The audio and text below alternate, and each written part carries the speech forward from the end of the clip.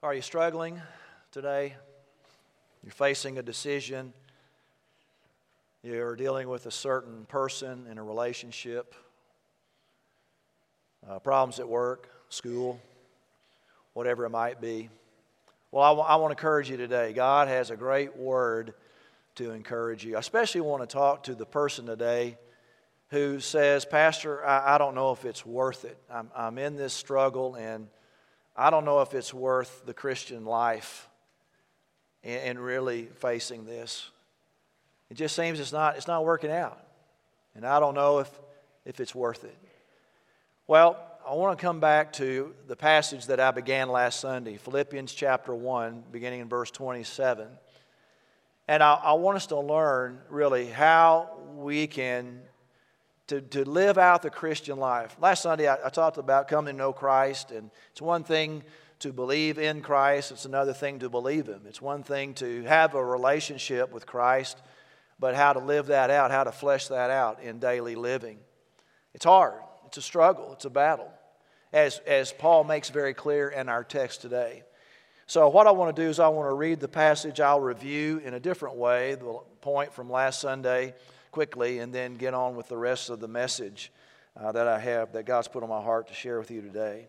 Paul's in prison in Rome. He's writing to the church at Philippi, and he says this, just one thing. These are folks who are struggling. They're facing opposition for their Christian faith. Just one thing. A lot of things you could be focused on. One thing. Live your life in a manner worthy of the gospel of Christ. Then whether I come and see you or am absent, I will hear about you that you are standing firm in one spirit, with one mind, working side by side for the faith of the gospel, not being frightened in any way by your opponents. This is evidence of their destruction, but of your deliverance. And this is from God. For it has been given to you on Christ's behalf, not only to believe in Him, but also to suffer for Him, having the same struggle that you saw I had, and now hear about me. Well, first of all, how is it that we live in Christ? How do we do that? We've talked about knowing Him and His life and why that is so significant.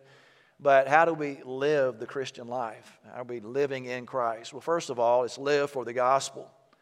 It's living for the gospel.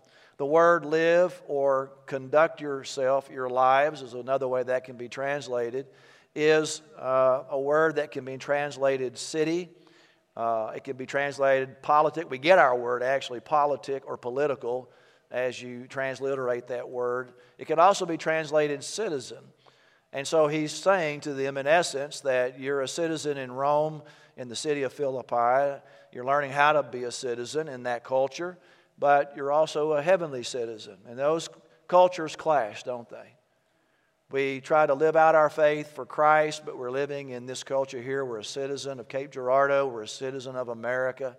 And the country is changing. The country is in a challenging situation.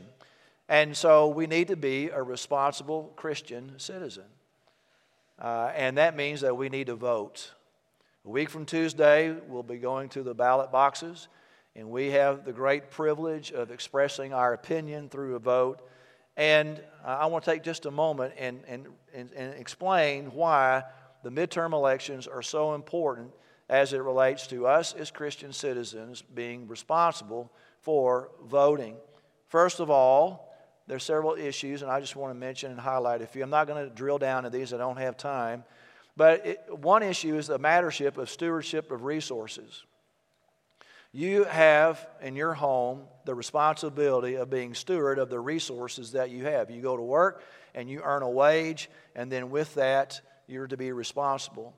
Through that, God has blessed you. He's given you not only the job, but the funds from that job, and you're to be a steward of what He owns, but He has given to you. You're to be a wise steward of those resources. Well, it's true in our nation.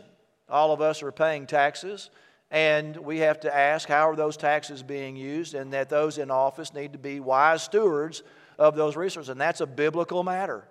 Whether it's inflation, whether it's the economy, whether it's jobs or gas prices or all the rest, Are they making wise decisions and being wise stewards of the resources that we have entrusted to those who are responsible to make those decisions? When it comes to justice, that's an overarching term, but specifically we know it's a major issue concerning crime in our nation today. The whole issue of defunding the police, we've seen the results of that, and we're in dire straits because of it. And it means that the government, one of the main responsibilities of the government is to provide a safe place for us to live. And so we need to make sure that that is happening, and those in office are responsible for that. Under justice also means helping those who are in need, those who are hurting in our culture. And over the years, the church has not done a great job in doing that in general. When I say the church, I mean the big church, all Christians in our country. We have entrusted the government to solve a lot of those type of problems when the church really has the opportunity to be a major influence in helping hurting people. And we've seen that with Care Portal in our church. In our community, we have a ministry. Care Portal is simply a computer platform that is used to work with the Department of Human Services, primarily the Children's Division in our county, and helping meet those needs. And the goal is to keep the child in the home. And so you have done a phenomenal job in assisting our community, our culture, and our church is known for that. And so I praise God for that, and it's good. But in the nation, we're seeing that these problems are trying to be solved in a way that will not work. And so it's a major issue. We need to have people who understand that and can handle it the right way. Third is and I'm not saying these in any certain order, but the issue of the sanctity of human life. The sanctity of human life.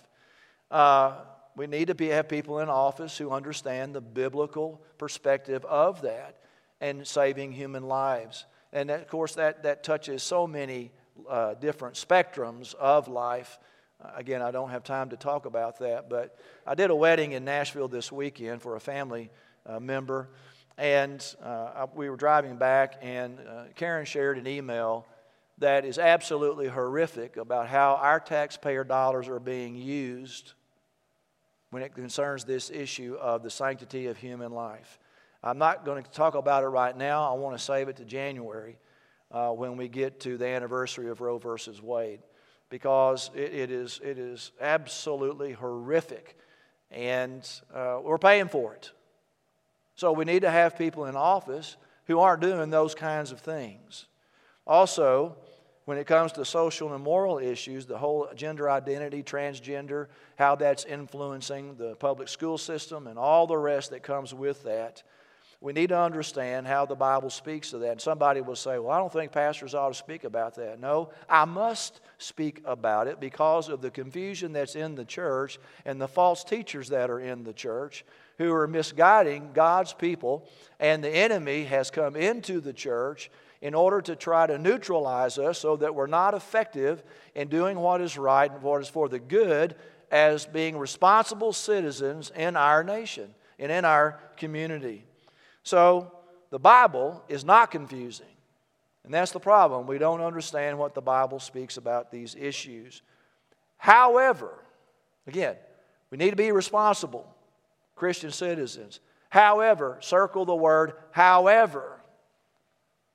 Politics, the government, the laws of this land, those things are not what's going to save this nation. Paul says it is living for the gospel. It is changing one heart at a time. It's the church being focused, a laser-tight focus on the gospel. And we've talked about this over the last several months. But again, I say because of what we're going to do a week from Tuesday, that we need to help understand that we need to do our very best as Christian citizens. Remember, God instituted the church. God instituted the marriage and the family. He instituted that. God also instituted the government. Romans 13 makes it very clear that God has established the government, that it has a responsibility, and so we do our very best to put those in office who are going to help. But again, that's not the answer. The answer is the gospel, that we live for the gospel. And as I said last week, we possess it, we grow it as we study God's Word, as we pray, we share it, we help others come to know Christ, to experience transformation, and to experience life as God intended, and then to apply it in our daily walk. So remember, living the gospel is not really about you living the gospel. It is about Christ living through you. We can't do this on our own. That Christ has to do it through us. Now, how do you live in Christ? Not only do you live for the gospel, but secondly, you stand for the gospel. Verse 27. Then when I come to see you or am absent, I will hear about you, that you are standing firm in one spirit with one mind. Now, how are they to stand? How are you to stand? Well, notice, first of all, that we need to be committed. He says standing firm. Now, this is a military word that was used in that day and time of a soldier who is standing his ground. He is going to die standing there in that place as the enemy comes. He's not going to give ground to the enemy. He's going to stand firm. And they are to stand rooted in Christ, trusting in Christ, loving Christ. It is standing on the authority of Christ. It's standing on the truth that they have received in their relationship with God through Christ. Now, Paul is encouraging them to stand. Why? Because of the persecution and because of the opposition that they are facing, as he says in the following verses.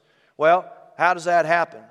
How does that happen? How are they to stand? Notice, they are to stand being committed and to be in unity. Verse 27, he says, in one spirit with one mind. These are parallel words meaning the same thing. In the church, we have different opinions, different ideas about things, and there needs to be a free flow of communication in any venue of life. It has to happen in church and anywhere else. But we can't be in a position of being divided. He's speaking against divisiveness, those things that are causing divisiveness in the church. And so we live in unity with one another. We are focused on the gospel. That's what brings us together. That's the message. We don't have a conflicting message to the culture. It is about the gospel. Now, how do you live for Christ? You live for the gospel, or live in Christ. You live for the gospel. You stand for the gospel. Notice third, you fight for the gospel. Verse 27, working side by side for the faith of the gospel. Working side by side can also be translated contending, struggling together. Now notice that Paul is already using several metaphors here. He's using the political metaphor of a Greek city and the citizen in that city.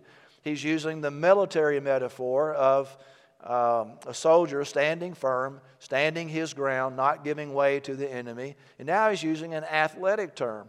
He's talking about those who are on a team and they're working together, they're contending for one purpose. And they act together as though they have one mind. It's like all the pieces of the orchestra that have different sounds, but they come together in unity with one mind, following the conductor. And they have a beautiful piece of music that they present. It's true of a team, that they're together on the game plan. And whenever they operate, it's one mind. This guy knows what the other guy's going to do on his team. It's something that is innate in them. And that's how it ought to be in the church. He said we need to be working together for a common purpose. And listen, he says that we are fighting against a common enemy. The enemy is not the culture. The enemy is not people. The enemy is Satan. That's why Paul says this whole military idea of standing firm, Paul affirms that in Ephesians 6. He's talking about the armor of God. And he begins that whole passage by saying our battle is not against flesh and blood. The battle is not between you and your spouse, you and your child, or child with you. Your battle is not with your coworker. You may work in a pagan place of employment. And you could say, well, Pastor, I mean, these are pagan people. No, there's a Satan that is behind all of it. They don't know what's going on. They don't understand the spiritual warfare that is taking place. Because you are a believer in Christ, and because you are there, that God is there and Satan's going to try to oppose you. And so that's where the enemy is. That's where the focus has to be. And we need to be together understanding that's where the fight is. It's a spiritual battle, and it begins with us. The world mostly hears what we're against than what we are for. And Paul says we are fighting, we're in a fight, and we're fighting for the faith of the gospel, for the advancement of the gospel. So, again, how do you live in Christ? Notice he says that we're to be courageous for the gospel. Verse 28, not being frightened in any way by your opponents. Now, the word frightened there is a word that was used in that day and time of a horse that becomes spooked and gets frightened and it overreacts. And so it's responding to something in its environment that causes it to be frightened. I didn't really understand that until many years ago, back in the 90s, probably 30 years ago, I guess maybe, that my son and I, Will, he was about in the second grade, and we went horseback riding with Charlie Hahn. I was on a horse, he was on a horse, both of them owned by Charlie. Pam Banderman's dad, Kim Patrick's dad, both of them in our church. And Charlie and I used to ride on occasion, I would say, hey, I need to work the kinks out. And so we'd just ride for hours at times. And it was one of those settings that we were in the woods, and something happened that spooked my horse that reacted, and then Will's horse reacted in the same way. I stayed on my horse, Will fell off. And when the horse reared its front end, it landed on Will. One of the hoofs landed on Will. And it was just a minor injury. But believe me, I was very judicious in how I explained that when I got home with my wife. But the point is that the horses got spooked, and they reacted in such a way that it caused a greater problem. Now, he's saying that your opponents are going to do something, and he says that often you can respond being frightened. And he says you don't want to do that. He says you want to stand face to face against that opposition. You want to stare it down. When the enemy comes against you, you don't get frightened and don't get spooked and move away from the issue. You are embracing the issue. You think about our Lord and Savior who faced the cross.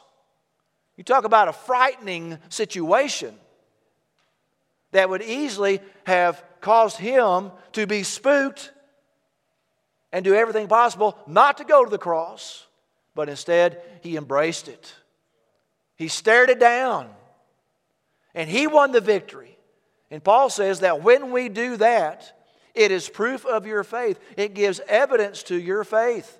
It is an affirmation of your faith, but also it says to the opposition, their destruction. By the way, listen, the world is watching how we are encountering the battles, the struggles, the problems that we're in. We have the great opportunity to stare it down. Not in a mean way, of course, but lovingly responding to the opposition that comes to us. And we stand firm. On and on again, don't you hear what Paul is saying? We are standing against it. We are fighting against it. We're fighting for the gospel. It's all about Jesus Christ and not letting it spook us. Notice he says in this idea of facing our opponents and our deliverance, he says this is evidence of our deliverance. He may be alluding to the gladiators of that day and time who were contending together, fighting together in that arena, trying to live. And their life or death stood in the hands of a fickle crowd in the arena. And what would they do? Thumbs up or thumbs down? Life or death? Now listen, in the fight that we're in, it's always thumbs up with God because He's in charge of the battle. The battle is the Lord's. And so, look, you're struggling. You're hurting today. You're wondering if it's really worth it. I want to encourage you that it's always thumbs up. And God will deliver you. How do you live in Christ finally? we suffer for the gospel. Verse 29. Very important verse. For it has been given to you on Christ's behalf not only to believe in Him, but also to suffer for Him. Now, when you read that, for it has been given to you, in some ways it sounds a little passive, that I've kind of stumbled into this opposition or it's come against me. But notice what he says. Literally, the word is this: it has been graced to you. It has been gifted to you. Not only to believe Christ, but to suffer for Him. So believers have been privileged or graced in two ways. We've been graced to believe in Him. God has given us the eyes of faith that we're able to trust in Christ, to rest in Christ, to surrender all to Christ. We're trusting in the finished work of Christ on the cross for our salvation. But at the same time, he says, it's been graced to suffer for Christ. So you see, believing in Christ and suffering for Christ goes hand in hand. You can't have one without the other. I mean, we think that the Christian life is going to be this thing where, hey, man, God loves me, I love Him, and He's going to be faithful. We sang it a minute ago. He's going to be faithful to me. What does that mean, faithful? Well, He's faithful when it's hard. He's there when we struggle. And until the very end, He's going to be faithful.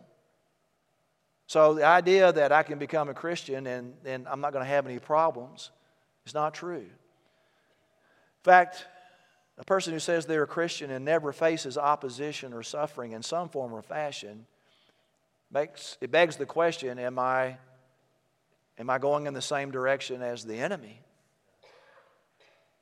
Because if we're really living in Christ, we're going to suffer for Christ. If the gospel is the most important thing in our lives, Jesus, then believe me, you're going to face opposition. Somebody might be here today and say, boy, I'm thinking about being a Christian, but after hearing this, I don't know. Well, listen, you're going to suffer one way or the other. You're going to suffer with Christ or for Christ or without Him. One's good and one's not good. So if we're going to suffer, I want to encourage you, I want to challenge you to suffer for Christ. Because that way you have His hope and you have His help that you need. How is suffering for Christ a grace? How is it a privilege? Well, first of all, you grow closer to Christ. You know, when I counsel people, often I find them letting the circumstance drive them away from God. And I try to encourage them. This is what you can do. You can encourage them to let that suffering drive them to God. Think of the option. Just stop and think about it. As Paul says, consider. What are your options? You're going to let this suffering drive you away from God? Where is that going to lead you? Or drive it to God? And where will that lead you?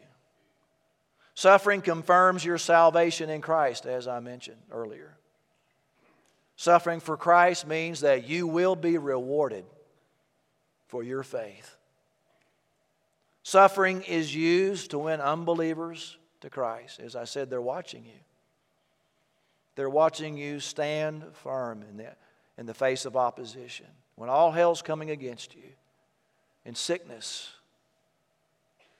problems in relationships, when the money's not there, how do you respond? It can win someone to Christ. What's different about you? You can tell them about Christ. Suffering empowers you against Satan.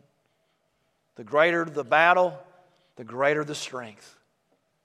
When I am weak, then I become strong, Paul says. That His power is made perfect in my weakness. Well, Paul modeled that suffering for them. He said, you've heard about it. And you hear even now I'm struggling. He was in prison when he wrote this.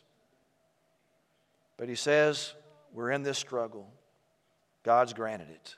Not only to believe, but to also suffer. So I want to ask you a few questions as we close today. Why are you living? Why are you here? What is your purpose? What's the end game? When this is all over, what do you really want out of this? You or Christ? You or Christ? Would you bow your head and close your eyes? There's somebody here this morning who would say, Pastor, I recognize today that I don't have a relationship with God, and I need to do that. I know about Him, but I really don't know Him. You talk about believing in Him and believing Him. Well, I've never taken that first step of really trusting Christ to be my Lord and Savior. And so what that means is that you come to a point where you recognize that you've sinned against God, who is holy and just, and He has to punish sin. And Jesus came, God's Son, to die on the cross to take care of your sin problem. He paid the price for your sin. And with that knowledge, you're willing to change directions. We call that repentance. Instead of going your way, now you're turning from sin and self, and you're turning to Christ alone for salvation. And then you begin your journey of faith. And you may not be exactly sure how to do that, how to make that transaction happen. But that can happen as you come today to one of the pastors who will help you, explain to you how to give your heart to Christ. There might be several in this room who would say, Pastor, I love the Lord, but I am in the struggle. I'm in the battle. And I need help. And I'm losing hope. Well, fear not. Don't be afraid. How many times do we read that in the Bible? Be strong and courageous. Listen, God is on His throne. God knows your circumstance. God is not only omniscient, knowing your situation, He's omnipotent. He's all-powerful. Maybe it's time in this season of your life to say, Lord, I've done all I know to do. Now I turn it over to You. Help me, God. Help me to give it to You and let You handle it. And to help me to rest and experience Your peace. There might be someone here, a family, that God is leading you to become part of the Linwood family. We would love for you to be a part of what God is doing here and through our church. You come. Others may want to come and kneel here at the altar and pray, or maybe you want someone to pray for you, then you let us know and we'll do that. God, how I praise You for Your faithfulness. It is great. And it is good. Even when it's tough, even when it's hard, and we want to give up, we want to quit. Lord, thank You that You're always there for us. Help us to get our eyes off our circumstances and get our eyes on You and on the gospel of Christ. Letting that be the focus. Help these who need to come now. In Jesus' name I pray. Amen.